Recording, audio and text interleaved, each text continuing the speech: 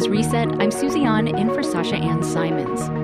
You can recycle plastic, glass, aluminum, and paper. But what about recycling pollution?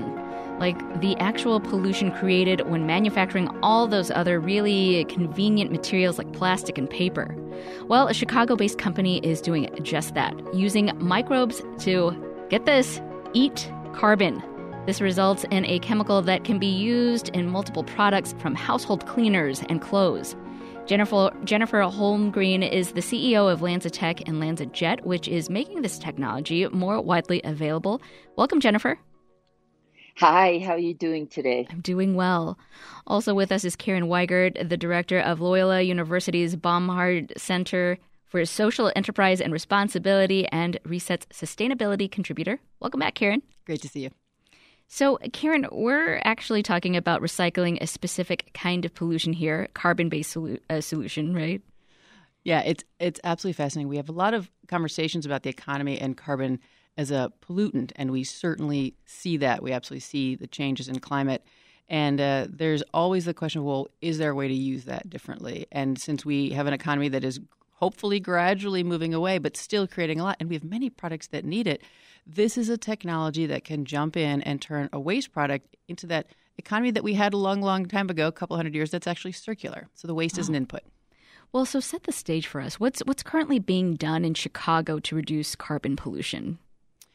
If you take that big picture and you think about Chicago, there's a lot that's happening to reduce pollution that comes from our daily lives. And I think about that in terms of transportation, the move to electric vehicles, or quite honestly zoning that makes it easier to walk, or the ability to hop on the CTA trains, which actually are all electric. And then I think about buildings. And the biggest source in Chicago is actually buildings. It's heating, cooling, and operating buildings. So anything that can reduce the carbon that we use there is changing it in our daily lives. And then there's always that bigger question of how are we decarbonizing the whole economy? And what can Chicago jobs, Chicago organizations do that both benefits us here and also creates that green economy that's broad? Break it down for folks. Why is this necessary? Well, the big picture is the challenge that we've emitted as a species too much carbon. And so parts per million is the shorthand, and it's been rising. That's how many parts of carbon or greenhouse gas emissions are sitting out there, and it's been going up. And we're seeing those changes, and they affect vulnerable populations differently. So these exacerbate inequality. And so the question is, how can we reduce carbon emissions from our economy and from everything that's in our economy? It's sort of a big picture question. It's gotten very specific goals around energy and transportation and agriculture. But then there are ways to be innovative throughout the entire economy. Well, Karen, we talk a lot about expanding our capacity for wind and solar energy, transitioning to electric vehicles and electrifying homes to reduce our reliance on fossil fuels. But there are other ways we still rely on oil, right?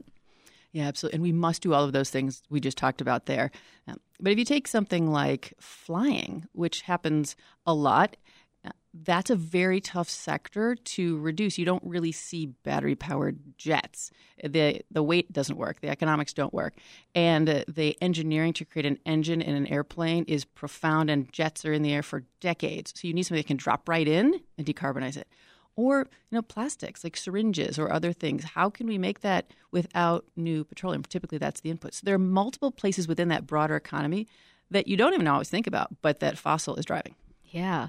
Well, Jennifer Holmgren, I'll turn to you. How is LanzaTech filling this gap that Karen just described? So what we're doing is we recycle carbon emissions, and we take waste products of every kind, whether they be an industrial waste like at a steel mill or a refinery, or whether they are solids like municipal solid waste like your household trash. And we convert those to the products we use every day. So we've made fiber for Zara dresses. We have made EVA with our partners, of course, for on shoes. So we've done quite a bit of working to make those chemicals from waste. And the way the technology works is actually kind of cool because it's a brewery. It's like a brewery, except we don't use sugar. So instead of using sugar, we use gases like greenhouse gases like CO2, like carbon dioxide.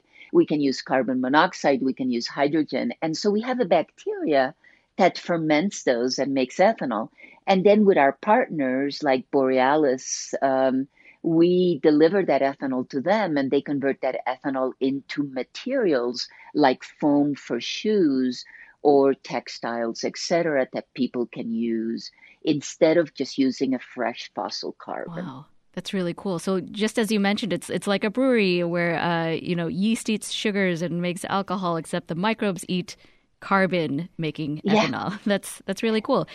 So you got your microbes from a bacteria library? Can you tell us about that? Yeah, yeah. So that's kind of cool, actually. So it turns out that there are libraries of organisms, right? So somebody finds a new organism and they catalog it and document it. And the founder of our company, Sean Simpson, and his co-founder, Richard Forster, basically ordered these bacteria from a library in Germany. They took it to New Zealand, which is where the company was originally the company's from. It was founded there, and they started doing some work to see if these bacteria could make ethanol from gases, and they did, showed that that was possible, and then we just optimized it to make it really efficient, right? Make it have the types of productivities and yields that would allow us to build an economically viable project. Oh, And that's what we've been doing for 17 years. yeah. Well, Karen, how big of a deal is this? It's a pretty big deal. As we think about the whole economy, the idea that there are microbes that are going to eat up this pollution and give us stuff that we probably would have made from fossil otherwise, it's part of the really big picture of decarbonizing or removing fossil from the whole economy. And what's also really interesting for us is it's headquartered here. So this green economy and this innovation space that is actually being grown in our Chicago metro area. Yeah, that's really cool.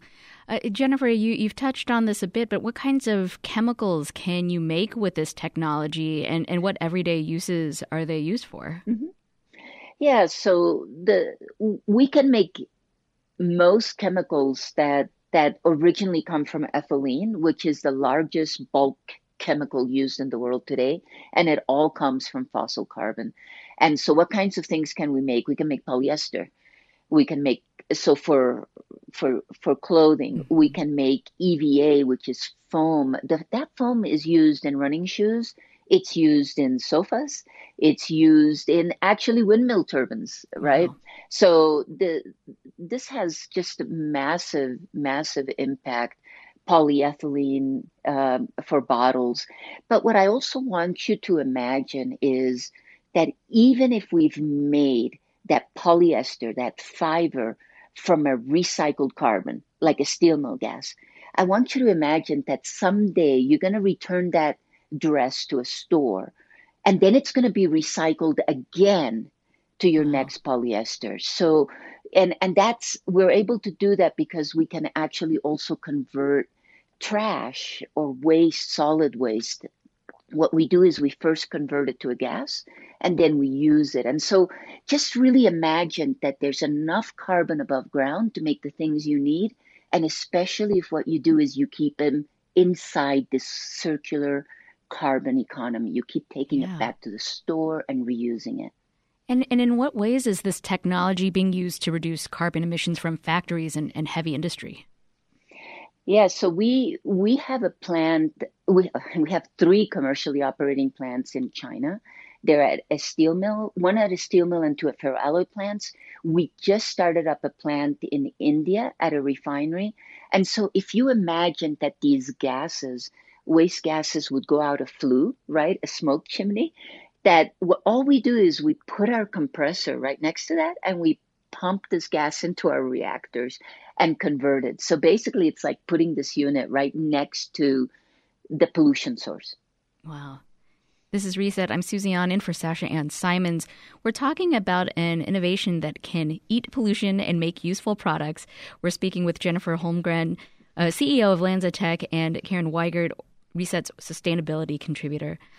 Jennifer, how does the technology you've pioneered make buying sustainably made products more accessible to everyone?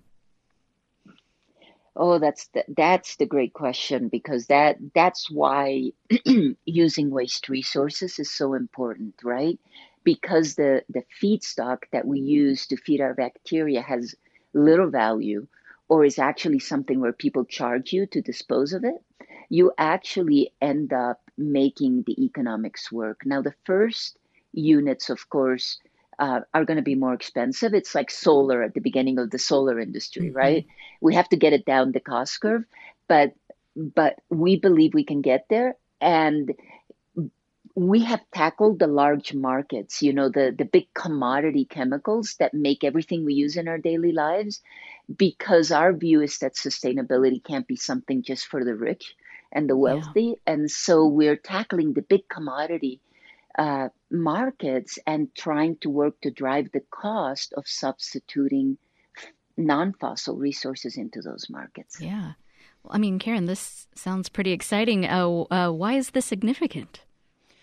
Well, it's particularly significant as you think about that example of what used to be a waste. Like, we're just shooting carbon dioxide out of multiple industries, and there's somewhere it's very hard to actually do the work without creating carbon. So we always think about carbon as the energy, but something like steel or cement, it actually can come out of the chemical process of making the product. So we're going to have some parts of this economy that are continuing to create carbon dioxide or greenhouse gases, and this is a way to actually turn that, capture it, and then because it's early in the process, it's essentially one of the, as Jennifer was saying, one of the bulk commodities. It can flow throughout all different parts of the economy. So why should only some people who buy certain things get to be part of the sustainable economy? This can be in all kinds of things that are used in daily life. And so as we think about that big picture of where is that green economy, it might be in your shoes now. Wow. Well, Jennifer, I want to turn to your career, but you're a chemist and a CEO. How did you get into chemistry? Oh, I just fell in love with science. I grew up during the space program. I grew up in Columbia reading all about the U.S. space program, and just fell in love with. I thought I wanted to be an astronaut, but I realized later I just fell in love with doing things that people say can't be done, right? And nobody thought that we could put a man on the moon in 10 years, and science and math enabled that. And so I just fell in love with science and math, and ended up here. Just Yeah. And now you've built two companies that are taking on extremely pressing issues of our time. I mean, and you immigrated from Colombia. What has that journey been like? Um, can I just make one comment before I say that? You mentioned I was the CEO also of LanzaJet. I just want to make clear that Jimmy Samartzis is the CEO of LanzaJet. We spun it out, so Yes. I got rid of that one. Let somebody smarter than me take it on board. And what was the journey like? Well, it's a great journey, right? I mean, I have to say, coming to the United States is so enabling. Everybody says this is the land of opportunity, and I am just going to confirm that right away. Gave me the opportunity to really get a fantastic education I went to Culver City High School, the great schools. I ended up then going to the great universities here and got a PhD and moved really to do this. And I started my career where women didn't really become chemists, or they don't lead large energy companies. They don't raise. I mean, we've raised $700 million of cash to build this technology, and women don't normally do that. And so I've had the opportunity to create a, show that it's possible for women to do this. So this is, it's a convoluted journey, and there's always things that stand in your way, right? And people that tell you can't do this or it can't be done. But I think, the journey is really about showing people what is possible. Yeah, definitely. Well, Karen, what are the challenges and rewards of scaling and creating industries that don't exist but must? Yeah, there are probably many on both sides. And as we think about industries that didn't exist, just the idea that we have solar panels on buildings all across this city and all across the world. The sun used to only be able to shine, and it didn't used to power things. And that has been an industry that we created early with technology that the U.S. actually drove a lot of. And now you see scale, and you see that from entrepreneurs, and you see that from policy. And then you see the equitable outcomes that are possible when people say, actually, this should belong to everyone. And so the rewards are extraordinary, from creating jobs to creating healthier air and wonderful places for people to live. And that's the scale. I mean, that's the beauty of creating an economy that ultimately can decarbonize, that we all have to strive for. It's that you get to do new things. And we have to do new things because what we've done so far has created some challenges for us. And that simply creates opportunities to do things like eat pollution and create a product that didn't exist. Well, really quickly as we wrap up here, Jennifer, you just went public. What's ahead? Great things. Actually, I don't know if you saw this morning, we were listed as number 20 in Fast Company's 50 most innovative companies. Yeah. So what's ahead is we're going to continue to show the world that pollution is the feedstock to make everything we use in our daily lives, and imagine what we call a post-pollution future where, nobody has to deal with a trash heap next to where they live, and nobody has to deal with particulate emissions in the sky. And we imagine a more equitable future based on technology. Looking forward to that future. That's Jennifer Holmgren, LanzaTech CEO, and not CEO, with LanzaTech, and Karen Weigert, Reset Sustainability Contributor. Thank you both. Thanks so much.